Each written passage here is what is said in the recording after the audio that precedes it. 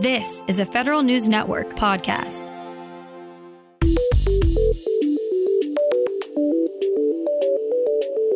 Coming up on today's Federal Newscast, a former HUD Inspector General is found guilty of corruption and now faces up to 80 years in prison.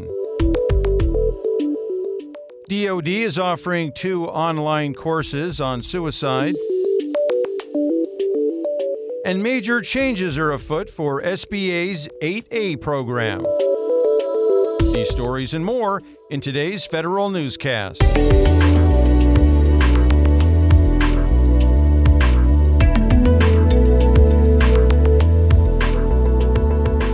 It's Wednesday, September 21st, 2022.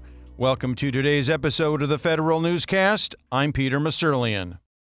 A former Assistant Inspector General for the Department of Housing and Urban Development is found guilty of hiding his debts to a personal friend, a contractor to whom he directed tens of millions of dollars in government business. Eddie Safarinia faces up to 80 years in prison for failing to disclose the $80,000 in loans he received and for sharing confidential information with a federal contractor. A little less than 3 years after its inception, the Space Force has an official song. Federal News Network's Jared Serbu reports. Officials unveiled their new service anthem yesterday during the annual Air, Space, and Cyber Conference here in National Harbor, Maryland. It's called Semper Supra, just like the Space Force's recently adopted official motto. Songwriter and former Air Force Band member James Teachner wrote the lyrics and melody. The final version was recorded by the U.S. Coast Guard Band. One of its members helped with the harmony and orchestration. We'll post the full song so you can hear it without me talking over it at federalnewsnetwork.com. Jared Serbu, Federal News Radio.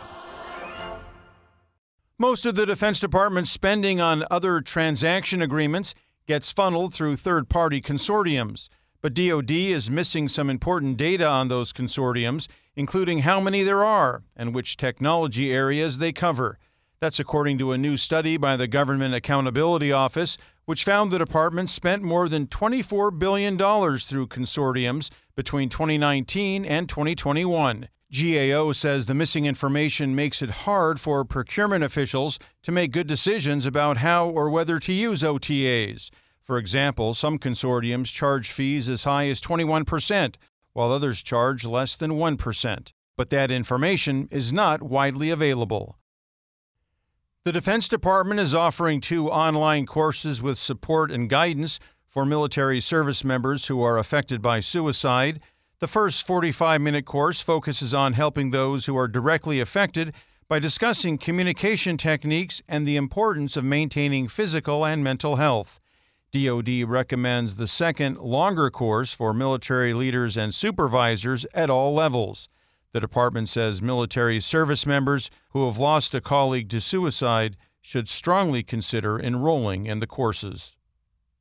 The National Guard is looking at ways to improve recruitment and retention. Federal News Network's Jory Heckman reports. Among its recommendations, the National Guard is looking at providing health care coverage to new recruits. This would also benefit the roughly 60,000 Guardsmen who are currently uninsured. The Army National Guard is currently about 6,000 personnel short of its authorized end strength levels. The National Guard is also looking to provide bonuses to Guardsmen who successfully recruit someone to join, as long as that recruit meets the minimum qualifications. Jory Heckman, Federal News Network. The American Federation of Government Employees sent House and Senate Armed Services Committee leaders its wish list of changes or provisions it would like to see in the 2023 Defense Authorization Bill.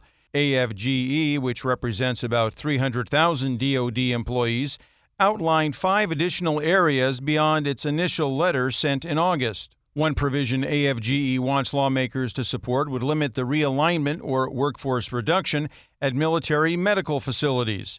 AFGE also wants lawmakers to weigh in on what it calls DoD's lack of compliance with Title X total force management requirements. AFGE says DoD's continued use of personnel caps and conversions of functions from civilian to military is concerning. Major changes are afoot for SBA's 8A program. Federal News Network's Jason Miller has the details. The Small Business Administration is proposing some of the biggest updates to the 8A Business Development Program in years. A new proposed rule tries to clear up confusion that has emerged over the last several years around joint ventures, size recertification requirements, who can initiate a protest of size determinations, and several other areas. Additionally, the proposed rule emphasizes the ability of contracting officers to penalize prime contractors for not meeting their subcontracting goals. The penalties would include not giving a satisfactory or positive past performance evaluation. Comments on the proposed rule are due by November 8th. Jason Miller, Federal News Network. A CIA leader predicts that the agency can significantly decrease its hiring time by this December. Federal News Network's Drew Friedman has more. The CIA is trying to diversify applicant pools while also speeding up the security clearance process. An associate deputy director at the agency shares a few strategies. Having different channels for application that didn't exist before, proactively look for the right candidates and encourage people to apply, creating relationships with academic institutions. The CIA plans to decrease the time it takes from submitting an application to receiving a security clearance from 600 days down to 180. Drew Friedman, Federal News Network. A bill to repeal the so-called evil twins that reduce or eliminate Social Security benefits for some retired federal employees and their spouses is headed for a House floor vote. The House Ways and Means Committee approves the Social Security Fairness Act, which would repeal the windfall elimination provision and the government pension offset. Those two provisions of the 1935 Social Security Act reduce or eliminate the Social Security benefits of more than 2 million retirees. And a bill that just advanced through the House Oversight and Reform Committee would make agencies rethink their responses to potential future pandemics. The legislation would require agencies, among other things, to develop guidelines on testing, cleaning, and occupancy limits. Find these stories at federalnewsnetwork.com. For the Federal Newscast of Wednesday, September 21st, 2022, I'm Peter Musurlian.